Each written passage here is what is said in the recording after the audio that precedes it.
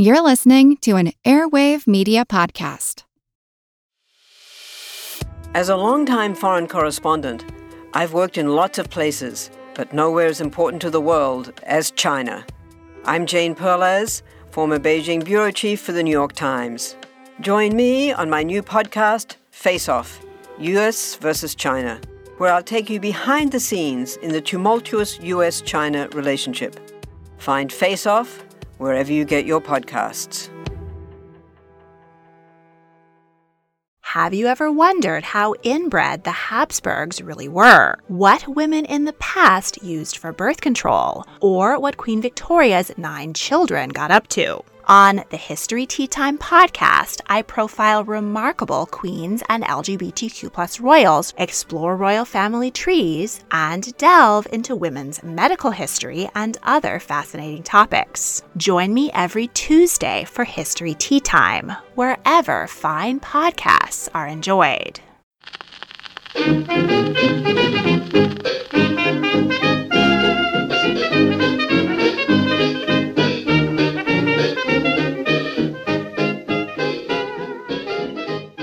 Everybody, and welcome to Who Did What Now, the history podcast that's not your history class, with me, your host, Katie Charlwood, history harlot and reader of books. I would like to thank everybody who has been rating and reviewing on Spotify and Apple Podcasts and Google Podcasts, who've been answering the Q&As and sharing and commenting, and yeah, those 5-star reviews. Yeah, you really went for it this year, didn't you? Like, to everyone as well in the UK who was doing it, because I managed to hit number 30 on the UK Spotify chart, like just in time for Spotify Wrapped. So that was a nice wee end of the year. I mean, I'd like to go higher just to annoy some people more than anything else, because, you know, I'm petty and I'm at a point where I'm just pissed off. I mean, things are doing okay. I mean, it's frosty and I have to get ready for Disneyland Paris with my kids. And everything's booked, and that's fine. But, clothes. I haven't got any clothes organised. And my washing machine, how do I put this? The water pipe leading into the washing machine froze. And I cannot defrost it because it is under the ground. And yeah, we don't have clothes. I mean, I have some things. I can make things work. But the distinct lack of underwear is now starting to cause a problem. And now I'm thinking, do I just go old school as if I'm trying to make wine? You know, chuck it in the bath, stomp on it with the Persil or whatever, the fairy, or I don't know, whatever non-bio, like washing powder, washing liquid, washing gel. Shove any of it in, all of it in, fabric conditioner, don't care, just stomp. I'd say we used to clean sheets and duvets. I remember cleaning duvets in my ex's house, and I was unaware that he had never washed a duvet before in his life, and things were coming out brown and yellow. We all know what yellow is, and it was just ew. But anyway, back to the start. I got a really lovely postcard actually from the Bars Ankle High podcast. So it's like lovely just in time for Christmas, because like there's not too much time to send things away now. But they sent like a card and all these beautiful stickers, and it was just really, really lovely. That being said, she says, I have not been in the best of moods. I don't know if you can hear it, but my voice is still a little off. Because even though I am neurodivergent, I have ADHD and an anxiety disorder and OCD and, I don't know, whatever other tomfuckery comes along with it.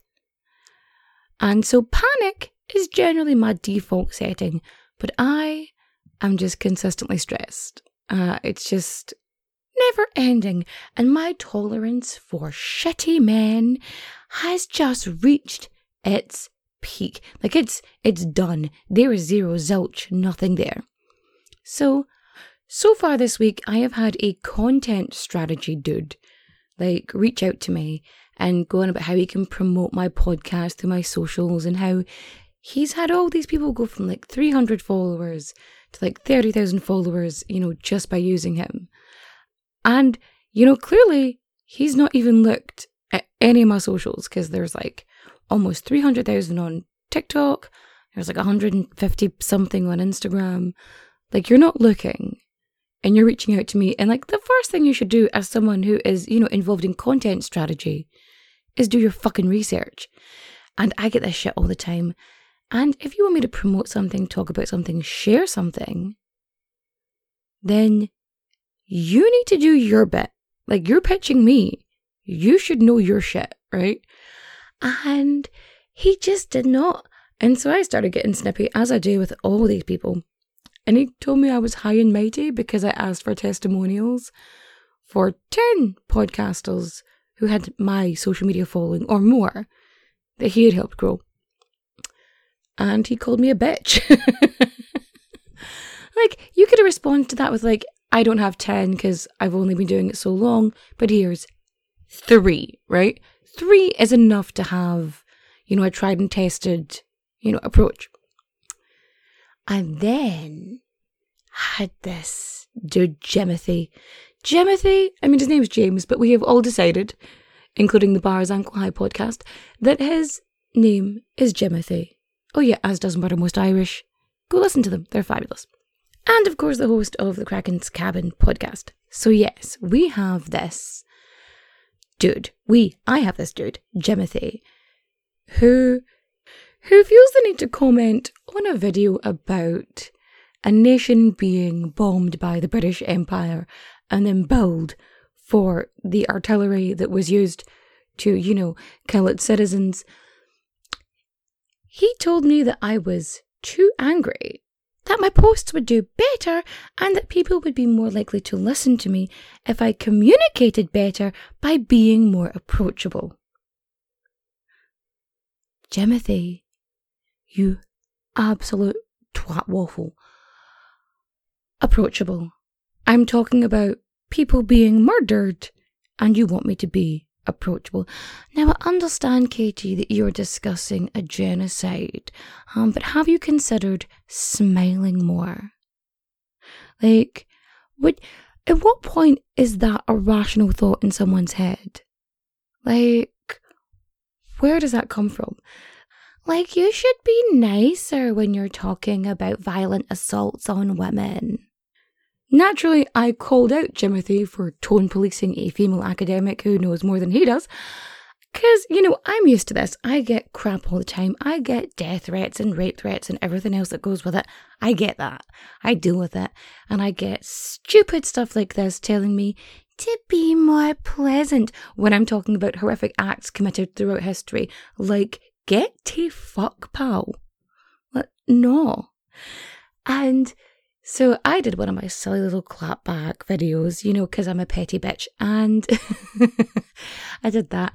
And boy, did Jimothy get well angry. He was just unable to deal with the consequences of his actions and the fact that other people started calling him out for his clearly misogynistic and outright stupid statement.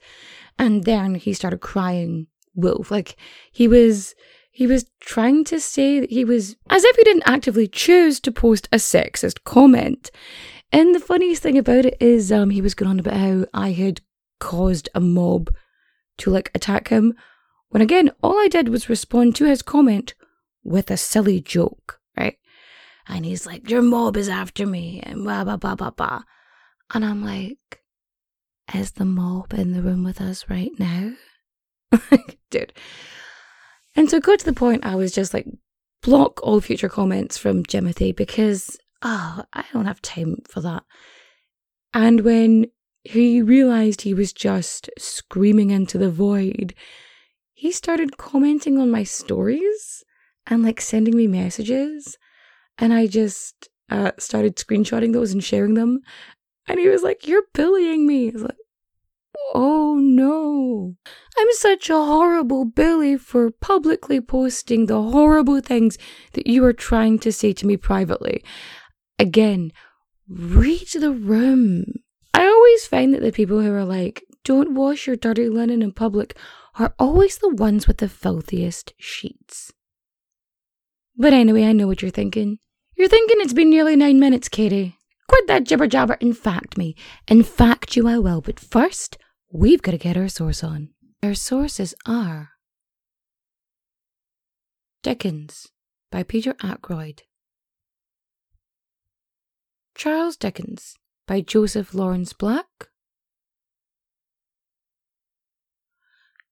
Dickens' Family Authorship, Psychoanalytic Perspectives on Kinship and Creativity by Lynn Kane, Charles Dickens and the House of Fallen Women by Jenny Hartley, The Other Dickens, A Life of Catherine Hogarth by Lillian Nader, Dickens and Empire, Discourses of Class, Race and Colonialism in the Works of Charles Dickens by Grace Moore, Dickens and Women by Michael Slater, The Invisible Woman, The Story of Nellie Ternan and Charles Dickens by Claire Tomlin, Charles Dickens, His Tragedy and Triumph by Edgar Johnson, and of course we have our old favourites, History.com, History Extra and Biography.com.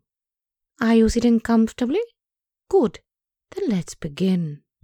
Okay, so before we really get into it, I do need to apologise to y'all, because I know I said I was going to cover an alleged female serial killer, and I will, but I was really in the mood this week to just talk about awful men. And I do like an awful author, as you know. I like to share that information. I've already covered James Barrie and the mysterious death of Edgar Allan Poe. Although just the life and then death of Edgar Allan Poe. He's not awful, was he? He was fine, I guess, for the era. But even in his time, Charles Dickens was just an absolute shit. Now, if I could go back in time and have a fist fight with anybody in the world, Charles Dickens would be the one. I would punch that man in his fucking face. I absolutely would. But, I am getting ahead of myself, and we should start the story at the very beginning. Charles Dickens was born on the 7th of February 1812 at 1 Mile End Terrace in Portsmouth. Or it's now Portsmouth, it was originally Portsea Island. Because of course it was. So yes, he was born to John Dickens, a Navy Pay Office clerk, and to Elizabeth Dickens, a woman who would later go on to inspire Mrs. Nickleby in Nicholas Nickleby and Mrs. Micawber in David Copperfield. And Charles is the second of 8 children that these two have together. When Charles is 3 years old, his father is relocated and they have to move to London. A year later, they're in Sheerness, and then to Kent. Now, luckily, up until the age of 11, and the first few years of his life go pretty well. He manages to get a private education. He gets to go to 2 very good schools. He is seeing clown performances. He is reading book after book, even though he is ever so slightly dyslexic. It's pretty mild, but it's there. And he is doing all right, and everything seems to be going fine up until the age of 11. Because, you see, a good life comes with a cost, and unfortunately, Mr. Dickens, Sr., he was in a fuck ton of debt. They were living beyond their means. And so when he was recalled back to the Navy clerk office, all of the family moved back, apart from Charles, who was still, in education. He was 11, he was boarding or whatever. And unfortunately, because of the, ever-increasing and mounting debt, Charles' father gets sent to debtor's prison. And it's from this point that things swiftly turn shitty for the Dickens family, because they're without means. And yet, at only 11 years old, he is having to lodge and board with family friends, or at one point staying in the literal back attic, not even the front attic, the back attic of the agent or an agent of the insolvent court. So the debtor's court. He's just staying in one of their shack attics because they're kind enough to let him stay there, because not really anywhere else to go. And at this point, he's in school, and so is his sister Frances, who's at the Royal Academy of Music. And every Sunday when they're off, they go to the debtor's prison to spend time with their father. Which honestly would be a pretty bleak experience now, let alone back in Victorian England. And unfortunately for the Dickens children, there's no such thing as child labour laws at this point. And so when Dickens here is 12 years old, he and Frances have no choice but to leave school. Like, they can't afford to stay. They have to earn money for their family. And so he gets a job at Warren's blacking factory, where he sits for 10 hours a day, pasting the labels onto bottles of shoe polish. It is a long day of monotonous, tedious work that just empties the soul of all joy. And yeah, 12 years old, this is what he's doing. And at this point, I could understand you feeling sorry for Charles Dickens. I mean, this is not a pleasant childhood at all. And yeah, one thing to remember though is that a shitty childhood does not a shitty human make. Like, just because things were bad doesn't mean you have to be a horrible trash human. Now, as we know clearly, Mr. Dickens here does not stay forever with the shoe polish bottles. He gets out because his father gets out of debtor's prison, all because he lands an inheritance. Because Granny Dickens is dead. Hooray, I guess. So yeah, John Dickens is out of debtor's prison, and Elizabeth, Charles Dickens' mum, argues that Charles should continue to work in the blacking factory. Like, he should stay there. Like, it's good for him. And so because his mum was like, you need to stay working, which he absolutely fucking despised. Like, at one point, the factory had this window where people would just watch the children work. Which, listen, I get it. I get not wanting to be able to watch you work, but like, you're Victorian England. I feel like it's not the worst of situations you could be in, you know, for a 12-year-old boy during this time period. Anyway, back to my point. Because she's so, like, pro-children working, this is what gives Charles Dickens the opinion that men should rule the roost and women should just be stuck in the home being womanly and doing women things, right? Just men are in charge. Like, yeah, or maybe she was worried about all of her family suffering financial ruin and ending up on the streets. Yeah? No? Okay. Who knew that all you needed to have a misogynistic view of women was to have a working class job for a couple of months? That's not disconcerting at all. So after this, Charles Dickens ends up continuing his education at an academy in Camden, which, yeah, he wasn't so keen on. After this, he gets a job as a junior clerk at a law office, where he is pretty well liked. He's funny, he's smart, he can do really good impressions, he can memorize stuff, probably memorize things, you know, because of the whole mild dyslexia situation. Makes things easier, you know. And when he wasn't working, he went to the theatre like a fuck ton. He was at the theatre constantly. Like, at one point he was going to one show every day and just like learning all the lines. But yeah, you know, I can't really say anything on that because I was the person who used to rewind the VHS, and then after that 5 minutes of I would watch the movie Grease all over again. So I can still quote it to this day. Didn't realise that that was a thing, but apparently, yes. Yes, I can. That and Who Framed Roger Rabbit. Anyway, when Charles Dickens wasn't at the theatre, he was at the College of Civilians. Now, it was also known as the Doctors' Commons. It was basically this group of like lawyers or solicitors practicing civil law. So it's about like the Navy and the church and whatnot.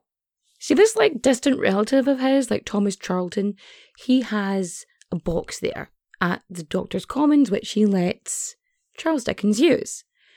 And Charles, at this point, he has learned freehand, he's become a freelance reporter, and he uses this to his advantage, and he ends up reporting on sort of the cases and shit there for like 4 years.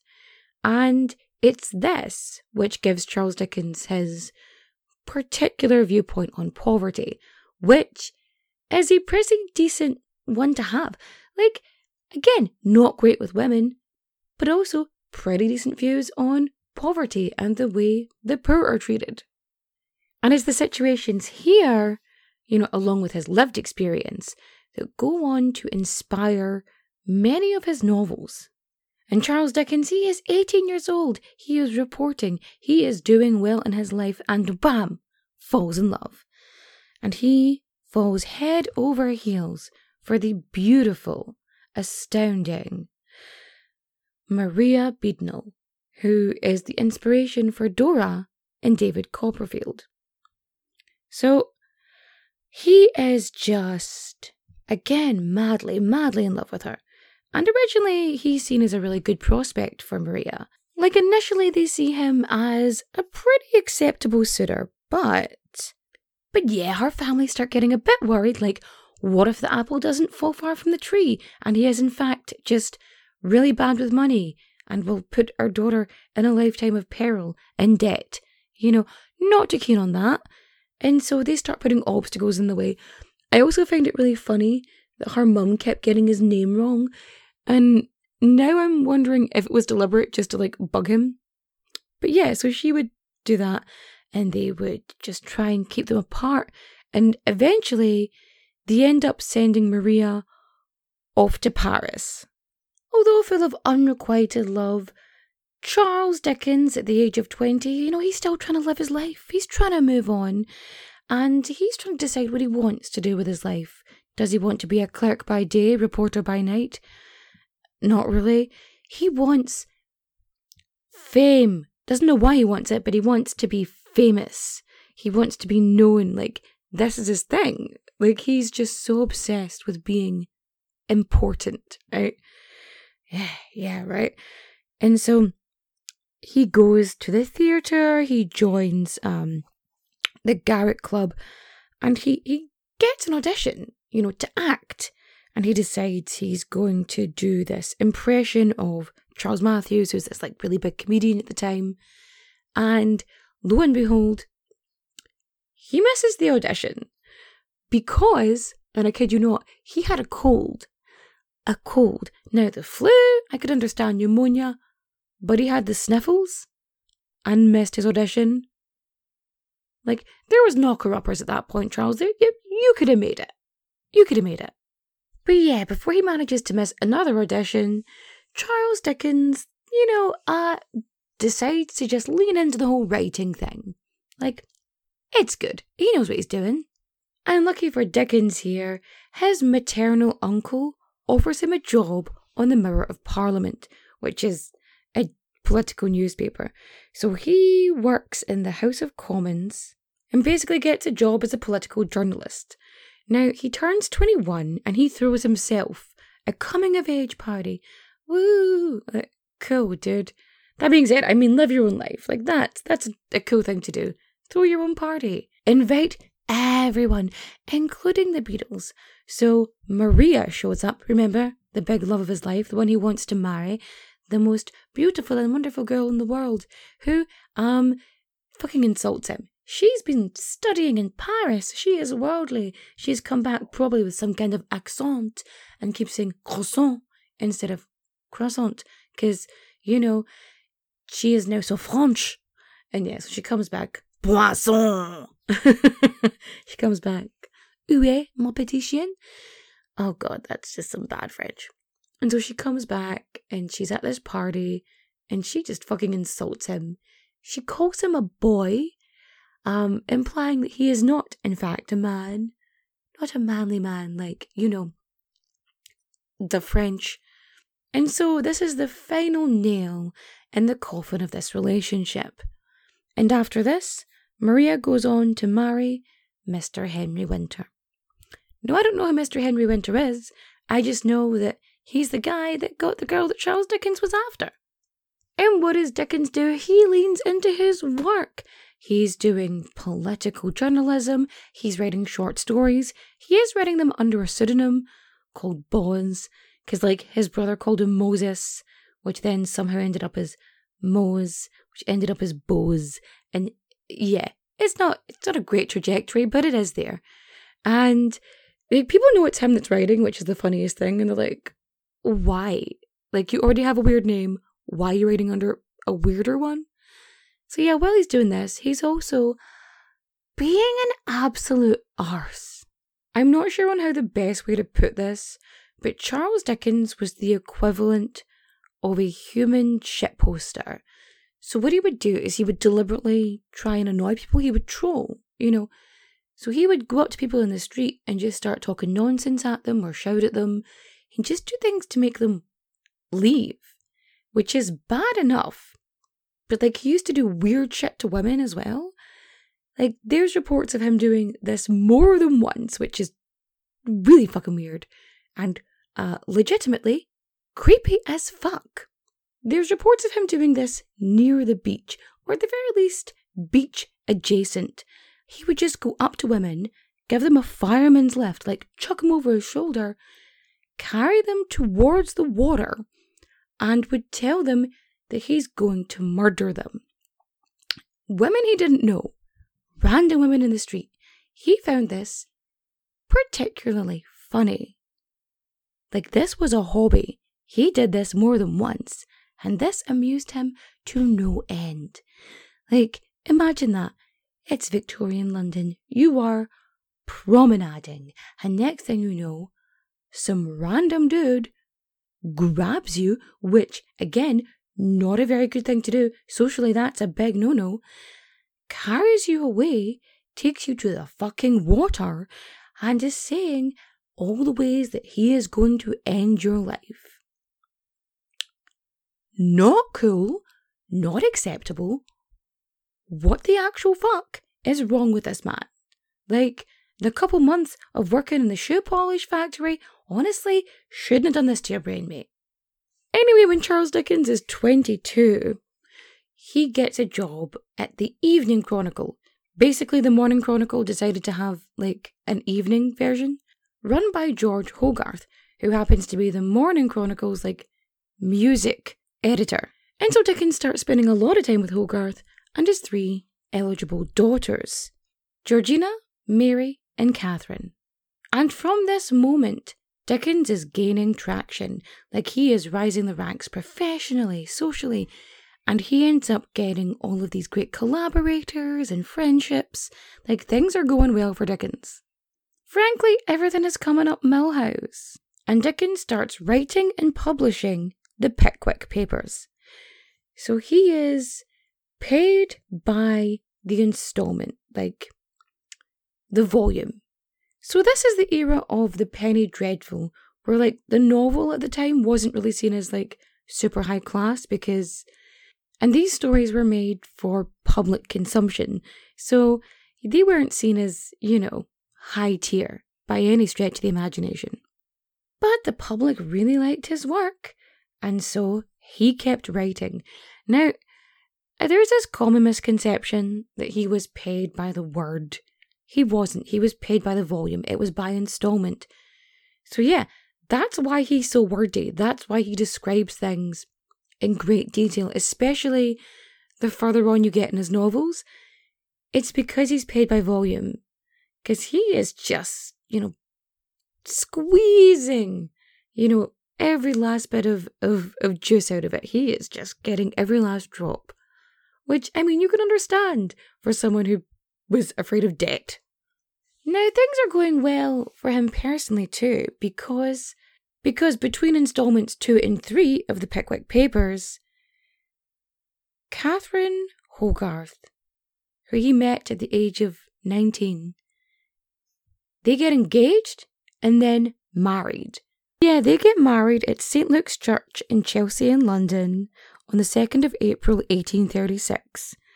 And they have like a wee honeymoon in Kent, and then they return back home. Well, back to their lodgings. So yeah, pretty sharply after that in January, like the first of their 10 children is born. So like Charles Jr. And so in chronological order, we have Charles, Mary, Kate, Walter Landor, Francis, Alfred Dorsey Tennyson, so many names, Sidney Smith Haldimand, Henry Fielding, Dora Annie, and Edward. Like, just the further down the list they go, the bigger the names get. Like, okay. Now, Charles and Catherine Dickens do end up getting their own house together, but then his brother and her sister move in. And so they're together not for a long time, and Charles Dickens gets very, very close to Catherine's sister Mary. Now, I'm not saying it was weird. I'm just saying that he was incredibly close and was very distraught at her passing, even though he did not know her very well, nor, especially by the standards of the era. But in the few months that she lived there, they ended up becoming so close that after a brief illness, Mary ends up passing away in Charles Dickens' arms. And Charles Dickens was so upset at her passing that he couldn't write, like he had to stop writing, because Mary was 17 when she died. And he just had to stop. He couldn't take it. He was delaying like the Pickwick Papers and the installment of Oliver Twist. It was just a break, which he didn't do. He didn't stop for shit. He just kept writing, you know? And surprise, surprise, she ends up being the inspiration for some lovely women in his novels. But professionally, things were just absolutely dandy for him. He was doing well. Like, he was so popular at this point that the higher classes were reading his stuff. It wasn't just, you know, I mean, the middle class who could read but weren't, you know, high and mighty. This was the Queen herself, like Queen Victoria, who at this point was still pretty young. She was reading Oliver Twist, she was reading the Pickwick Papers, she was reading Charles Dickens stuff, so he was legit at this point. That being said, he wasn't super happy with his publishers. He was like buying off one and like sending off the rights to another. He was just trying to get shit sorted, right? And he is just being his usual arsey self. And it's during this point that it's noted that he's being very flirty with women. He is sort of being initially casually flirty with like the fiancé of this person and the girlfriend or, you know, acquaintance of that person. And he's doing all this stuff, and it's one of the fiancés here that he does this like weird kidnapping shit to.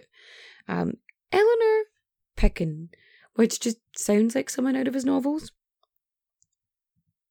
Like, she's engaged to the best friend of his lawyer, right? Which feels like a bad move to be involved in anyway. And he's being his charming, flirty self. But he does that weird, beachy kidnapping shit again. And this is the last recorded time of him doing that. Thank Christ. But honestly, I feel like typically, if someone is, you know, of the habit of stealing, threatening assault and violence on women, and, you know, murder, I feel like that is not a person one should want to associate with or tolerate the behaviour of. Now, call me a woke, millennial, angry, feminist, liberal, whatever the fuck you want, but to me that just doesn't pass the vibe check. Luckily for Miss Eleanor, she is smart and wise enough to just keep the fuck away from this absolute weirdo. Now, when Charles Dickens is not being an absolute scumbag to women, he's doing writing. And, you know, here's the thing. He did write some pretty good books. And I am of the opinion that you can absolutely separate the art from the artist, as long as that artist is dead and can no longer profit on their work to support their shitty viewpoint and our lives. Anywho, he is writing Nicholas Nickleby, The Old Curiosity Shop, Barnaby Rudge, A Tale of the Riots of 80, Master Humphrey's Clock series. Like, he is just boom, boom, boom, boom, writing. So Charles Dickens ends up doing this tour of Scotland because he has to go up to Edinburgh to do like a talk or whatever. He's in Edinburgh. He has some time before he has to do this whole, you know, speech situation. And naturally, he decides to take a little ramble through a graveyard, as we all do. Now, I make jokes about this, but I genuinely enjoy really old graveyards. Now, at this point, the graveyard shouldn't have been that old. But yeah, he is trudging through it and, looking at the gravestones, and he comes across the gravestone of one Ebenezer Scrooge. I'm Helena Bonham Carter, and for BBC Radio 4, this is History's Secret Heroes, a new series of rarely heard tales from World War II. They had no idea that she was Britain's top female codebreaker. We'll hear of daring risk-takers. What she was offering to do was to ski in over the high Carpathian mountains. Of course it was dangerous, but danger was his friend. Subscribe to History's Secret Heroes wherever you get your podcasts. Hello everyone, Takuya here. And I'm Gabby. And we are the hosts of History of Everything, a podcast which you can probably guess by the name is, it's about everything. Do you want to know why people thought potatoes were evil and would give you syphilis? Are you curious about all the stories of the terrible and stupid ways that people have kicked the bucket over the years? Do you want to hear tales about all of the different badasses of history and the lives that they had brought to life? Well, if so, then look no further. History of Everything is just the right podcast for you. It's available on Spotify, Pandora, and anywhere else that you get your podcast from. Join us for some fun and just see how weird and wacky history can be. Well, I say, Scrooge. His name is Ebenezer Lennox Scroggie, and he was a quote-unquote mealman. Basically, he sold cornmeal, he sold grain, that was his job. But being mildly dyslexic, he thought it said Scrooge, and then it said mean man. He got it mixed up. And this guy, Ebenezer, he was known for being just a womanizer and a partier and just a promiscuous party animal. He got in trouble with the Church of Scotland twice. The first time because he shagged one of his servants, which, is an abuse of power at the best of times, but they weren't so much worried about that than about the fact that they had a child out of wedlock. And he interrupted the General Assembly of the Church by groping a countess. He grabbed her bum. What? This? Yep, and that is who Charles Dickens based Ebenezer Scrooge on. That's where he got the name, but made him miserly and mean and just penny pinching, and ruined the name Ebenezer, which is just a pretty cool name. So 2 years later, he writes that. In the meantime, after Edinburgh, he ends up taking a wee trip to the States. He doesn't go alone. He goes with his wife, Catherine. He brings her too, and they're heading to Massachusetts. And it's Catherine's sister, Georgina, that's at home with the kids. And she basically becomes a housekeeper for them, which, there's issues with Georgina because she spends an awful lot of time with Mr. Dickens. And there's rumours they had an affair, and it's kind of, it's going to come into it more later on, but we'll get to it. But Charles and Catherine are in Massachusetts. He ends up doing a wee tour of the States, and he's just pissing people off everywhere he goes. So the first thing he does is he's doing this tour, and he's doing talks about plagiarism of his works in the States in international copyright law, because at this point there wasn't any. And I think we said this in the Edgar Allan Poe episode that just people were just republishing British and European works in America and being it's mine now, go fuck yourselves. So he ends up convincing a bunch of other writers to sign a petition for him to bring to Congress, and the press is just who the fuck is this English twat? What is he doing? Why is he doing this? Just stay in your lane. But he's doing these these talks and he's going round. And he ends up eventually in like Canada and on the stage. Like he's doing comedies because the man just fucking loves attention. When he finally returns to England, he is working on his Christmas stories. And again, Ebenezer Scrooge, A Christmas Carol. So that one comes out, followed by The Chimes the following year, and then The Cricket on the Hearth the year after that. Now, you may not have heard of the other ones, because shockingly enough, A Christmas Carol is the only one to involve Muppets. Now, No Cheeses for Us Mises is a quality line, and I will not hear anything against it. Like, I actually still quote, "Heat wave, this is my island in the sun." Although I should say, I once wrote a pantomime and directed actually a pantomime based on A Christmas Carol. I had the Ghost of Christmas Present come out like as a present, and the Ghost of Future Yet to Come ended up doing charades because they were supposed to be mute, and it was very silly. But yeah.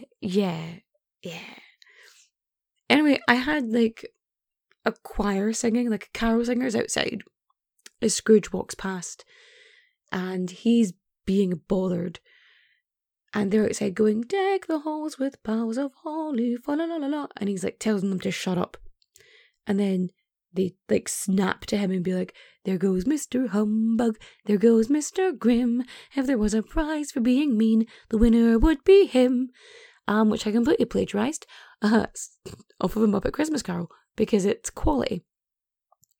And I would never regret that. So yeah, Christmas Carol ends up catching the hearts of just Victorian England in London, and it starts bringing back this whole concept of a wholesome Christmas. Because carolers back in the day, they weren't exactly the pillars of the community. Christmas was just a big party. People were getting absolutely sloshed. Carol singers would go round to people's houses and sing and demand food and other such goodies. And if you did not provide it to them, they would break into your house and steal your shit and beat you up. And this ended up as a more sort of nostalgic, wholesome situation. And, also highlighted the issues of, the working class and the poor. Good things. Not denying the being good about the poor stuff, but, terrible to women. So he is really getting into Christmas Carol, and that just becomes his bread and butter for a while. And he ends up living around Europe for a bit. He goes to Italy, he goes to Switzerland, he ends up writing Dombey and Son and David Copperfield.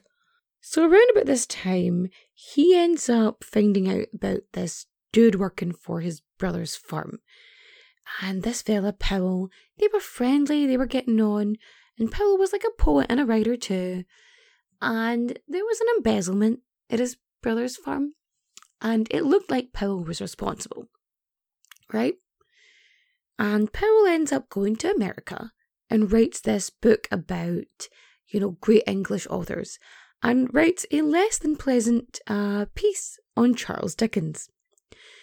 And Charles, being the completely rational and not at all, petty man that he is, writes to magazines and newspapers in the States and tells them that Powell is a forger and a thief and just this awful, awful person. And this ends up with Powell getting arrested. And Charles Dickens ends up being sued by Powell for, libel or, slander. And Charles Dickens ended up going to his brother's farm asking for, written confirmation that Powell was, the thief. And they're like, yeah, sure. So they write some shit down for him. And then they realise that Dickens here is planning to use it in court. And they straight up refuse to give any more information. And Charles Dickens has to settle it out of court because he doesn't have evidence about what Powell did.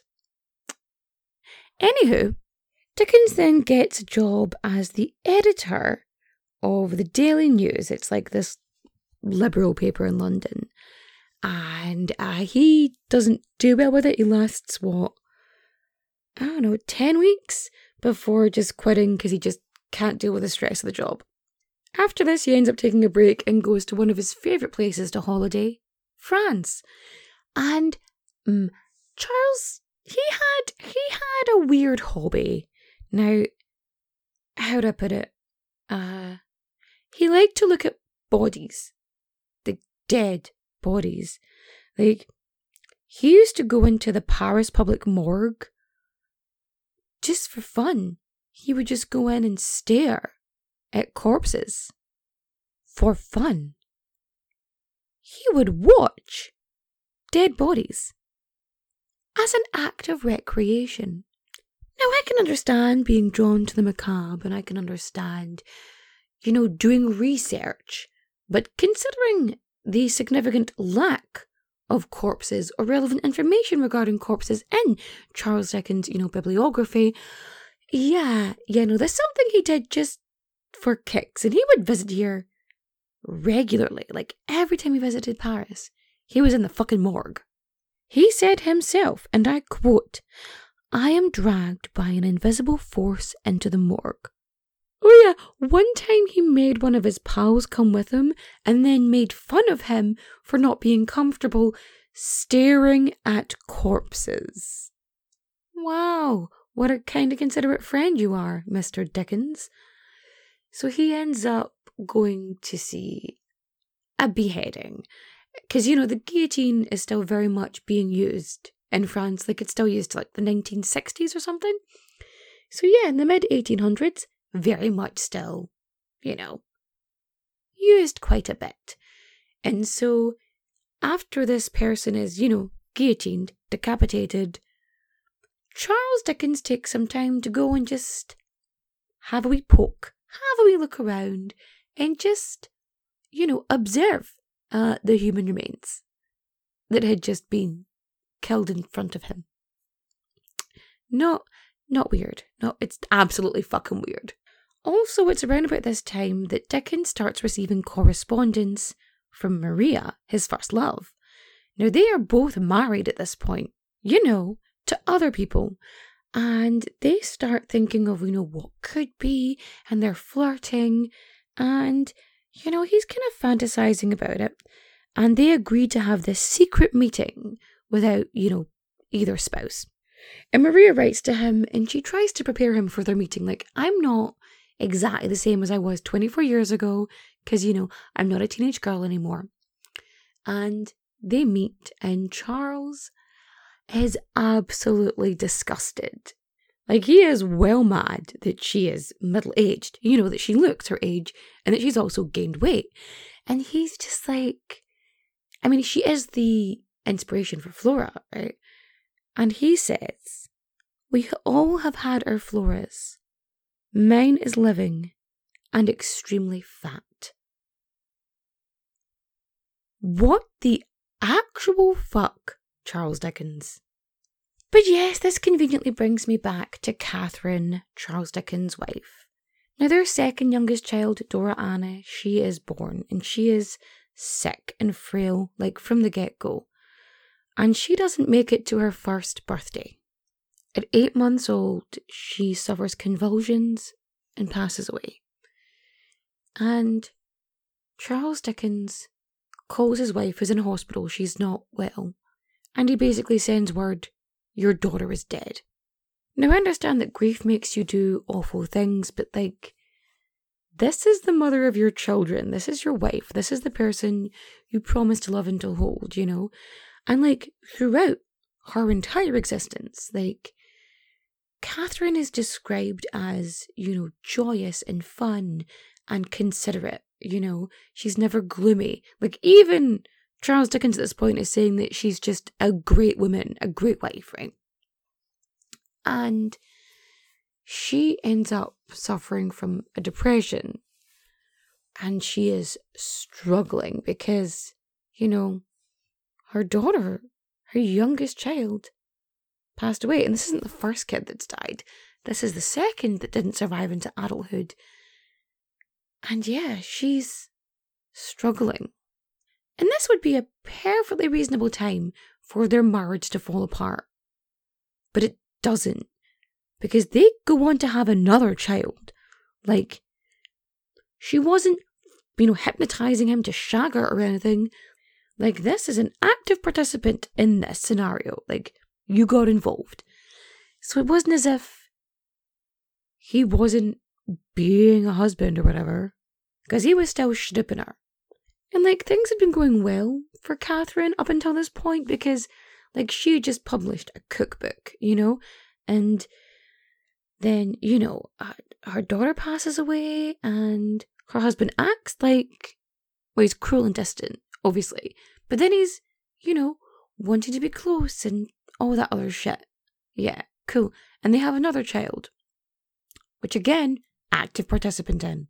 So Dickens goes on to write Bleak House, Hard Times, and Little Dorrit.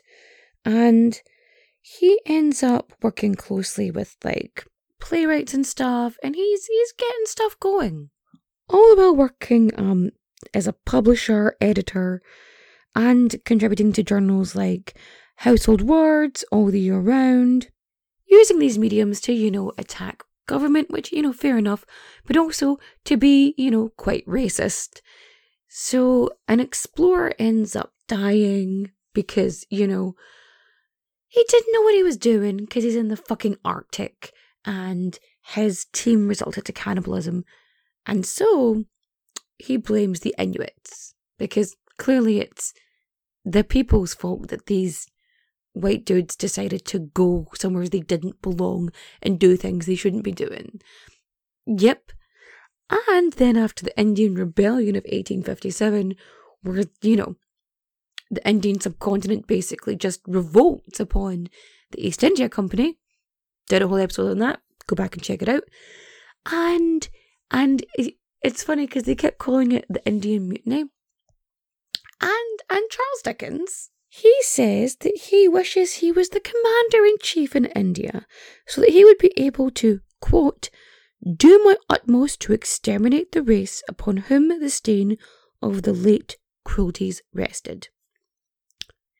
He wanted to kill Indians for being mad they were being, colonized and looted. Again, totally, what the fuck? What the actual fuck? Not reasonable. Not okay. Anyway, in 1857, Charles Dickens is working on this play called The Frozen Deep, which is, based on this whole cannibalism situation in the Arctic, right? And he hires this beautiful young 17-year-old actress, Ellen Ternan, who I think was known as like Nellie at the time. And he just is head over heels. He's infatuated. He decides he loves this pretty young thing. This rich old man is in love with this pretty young thing. And this is where Charles Dickens starts becoming an absolute cockwomble. Because what he does is not only does he start an affair with this, 17-year-old actress, but he also absolutely gaslights Catherine. He convinces her, at least tries to, that they're not having an affair. He has the dressing room locked so that she can't walk in on him shagging his mistress. On top of that, he gets like a bookcase put in between their bed, and he is unhappy with Catherine because after 22 years of marriage and birthing 10 children, she had the audacity to become fat. Like, he is mad that his wife gained weight in Victorian England. Like, the winters are cold, man. You need the extra. That's all I'm saying. But he is just so done with her. And he's like, there is a story that he put like a wall between their beds, but like it was a bookcase. He put bookcases between them, so that she wouldn't touch him because he was just repulsed by her because she was old, by being her age and also still younger than him. And it gets to the point where she receives a bracelet that's meant for Ellen. And she just can't deal with it anymore. Like, she is very aware that her 45-year-old husband has an 18-year-old mistress. And Catherine is so utterly heartbroken that she just can't be there anymore. She can't be in a relationship with obviously this cheating, lying man. And, you know, their affair is kind of like this open secret, right? And Charles Dickens could not get a divorce. I mean, he could, like, technically, but it would have been such a fucking scandal. It would ruin his reputation. It would ruin his earnings. He would be buggered, right? Absolutely bollocks. So, instead of doing that, he says, fuck this for Game of Soldiers. And what does he do? But starts an actual letter-writing campaign to destroy the reputation of his wife. So she moves out and he claims all of their children. So there's 8 of them, well 7 at this point, because Charles Jr. is old enough to be financially stable and look after himself. And so he goes and lives with his mum. Now, Catherine's younger sister, Georgina, stayed with Charles Dickens and his mistress, who then moved in. And he was there with all of his kids, or 7 of his kids, with Georgina and Ellen, and he is putting out to the papers that she is mentally unwell. Catherine is mentally unwell. And he tries to have her committed to an asylum. Now, I don't know if you've ever seen a Victorian mental institution, but they are abhorrent. They are terrifying. They are disgusting. They are not places you want to be. And he wanted to put her there. That is how little this man thought of her. So he is out tarnishing her reputation left and right.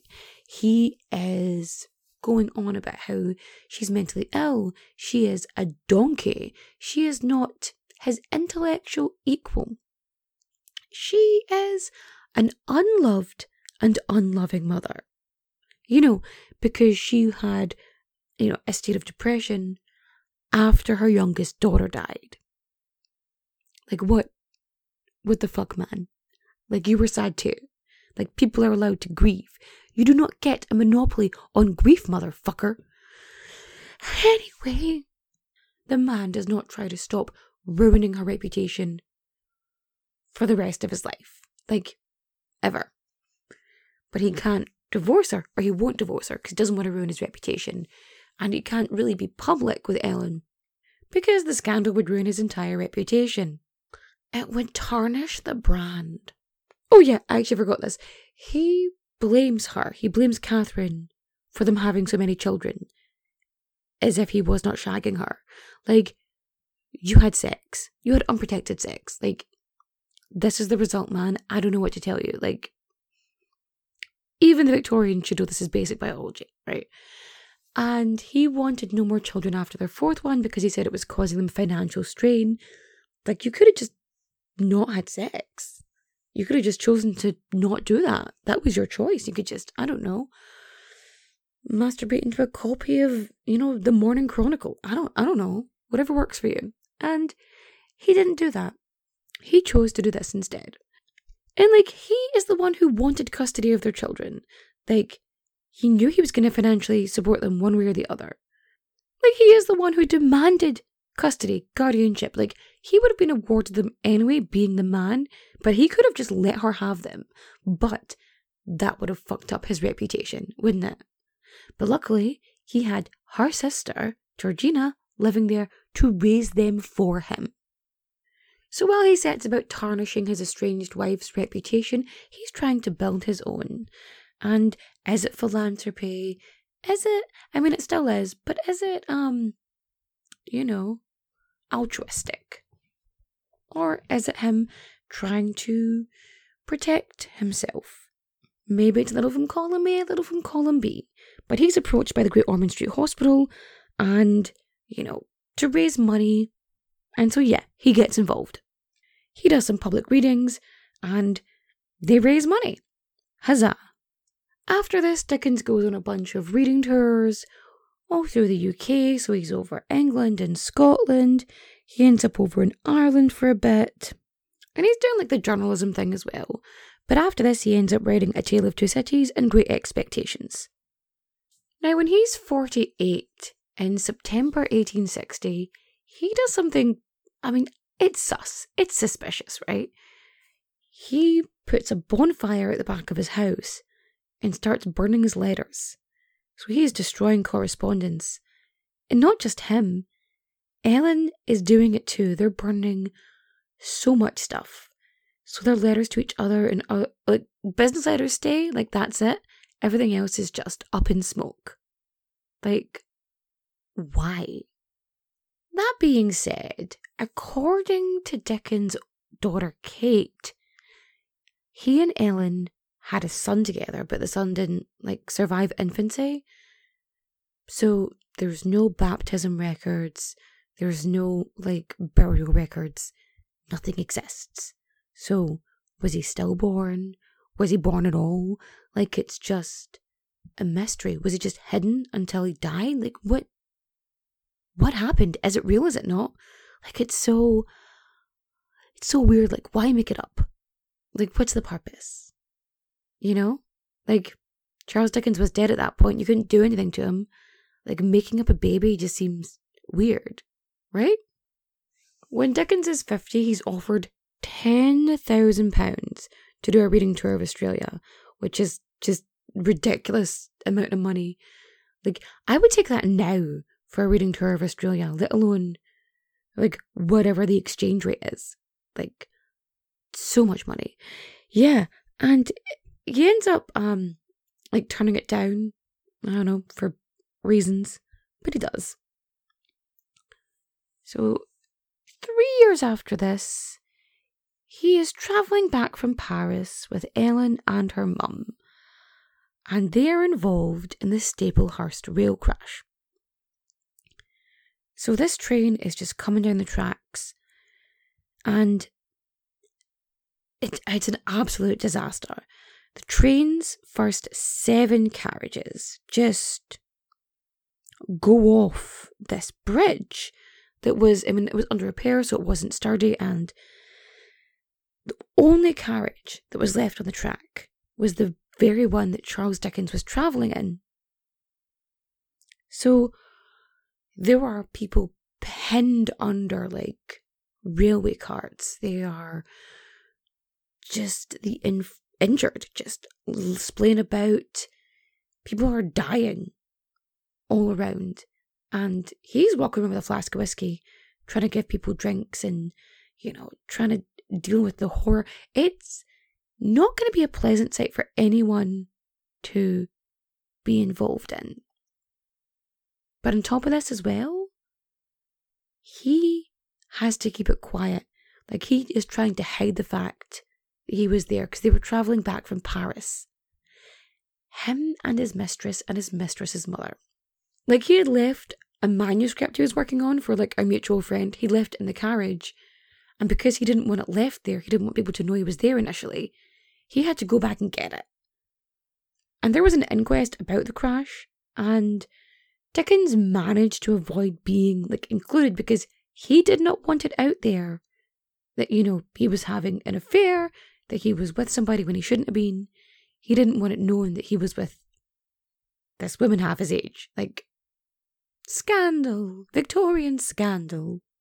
Dickens ends up travelling to the States to do some readings again. He was supposed to go before the Civil War, but then, the Civil War happened, so he had to wait till that finished. And so he goes over, and he's hobnobbing, and he's schmoozing, and he's doing his readings all over the place. And he's doing this lecture tour, and he just makes it home, or makes it on the boat, I should say, before he has to, pay taxes on his lecture, which, fair. So when he's around 56, 57, when he's back in the UK, he starts doing a series of farewell readings. And he's travelling around Ireland, Scotland, England. And he was supposed to do 100 readings in total, starting in October.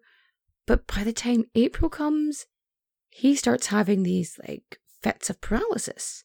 He's seizing up, he's having issues, and then he has a stroke. Now, I'm not a medical doctor.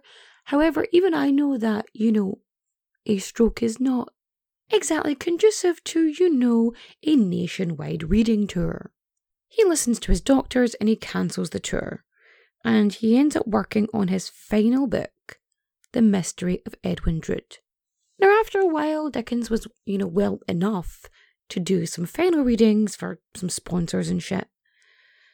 And he does 12 performances. And by the time he gets to the last one, things are not looking good for Charlie Boy here.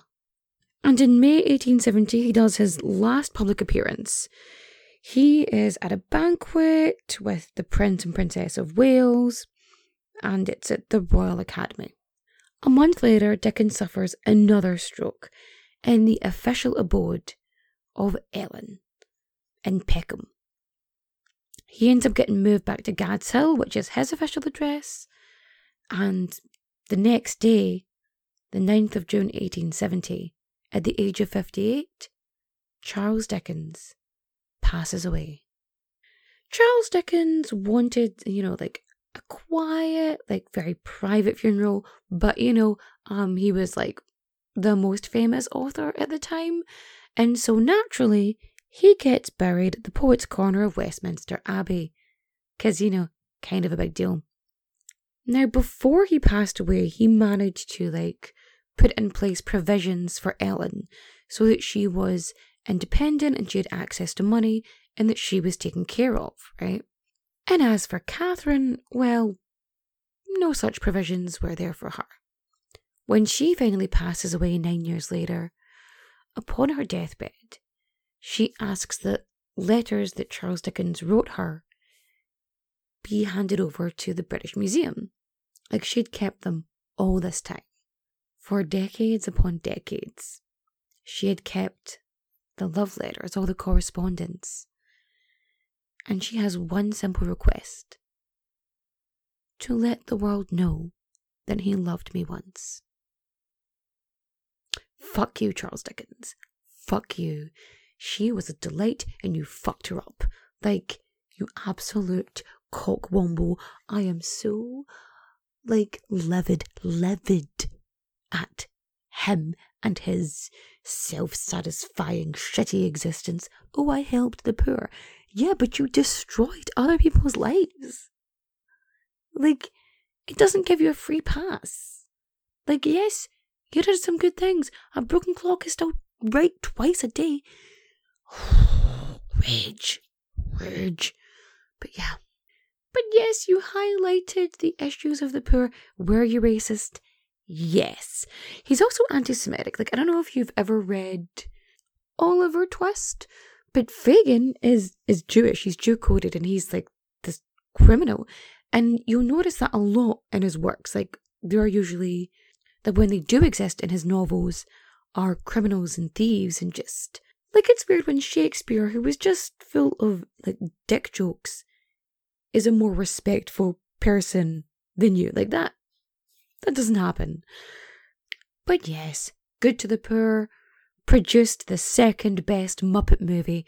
Listen, I will stand by a Muppet Treasure Island till the day I die. I fucking love Tim Curry and I fucking love Jim. It has Billy Connolly. It has roast suckling potatoes. You know what? I don't know which one's better. I love both. They're so different. You have Michael Caine, who's just acting the most Oscar-worthy performance. So just in it. And then you've got Tim Curry, who's just the pantomime dame. I just don't know how to. It's amazing. It's just pure gloriousness. Anyway, so ends our story on Charles Dickens. If you liked my retelling of this tale, feel free to rate and review 5 stars. I deserve it. If you want to help donate to stuff, you can always go to the tip jar. There's the Patreon, and I think that's it. Actually, I don't think I've got anything else. I need to work on the merch again because I've got some merch in the Patreon, but it only comes after a period of time. But it's tough when you're doing it all by yourself. Don't forget you can follow me on the socials. I'm on Instagram, TikTok, whatever the fuck Twitter's called now. A squiggle and a dot maybe. I don't know. And Facebook, I guess. I should do more things on it. I just don't. Right, it's recommendation time. Okay, you know what, for watching, you are all watching A Muppet Christmas Carol. If you don't, no, there's something wrong with you. Awful, bad. Watch it. Bring some joy in your life, damn it. Christmas joy. Rizzo, the rat, in a tiny suit. Like, what more do you want? Do I need to say the cheese is for Mrs. Line again? I mean, we all know it's golden. And it just is. For reading, I'm going to go with Hercule Poirot's Christmas. Listen, I love my Agatha Christie. Deal with it. And for listening, I'm going to suggest Redacted History, actually. Go listen to their podcast. If you don't, he's great. Go listen to him, he's fab. So go do that. And with that, I shall bid you good night. Adios. Au revoir. Auf Wiedersehen, my friends. Bye-bye.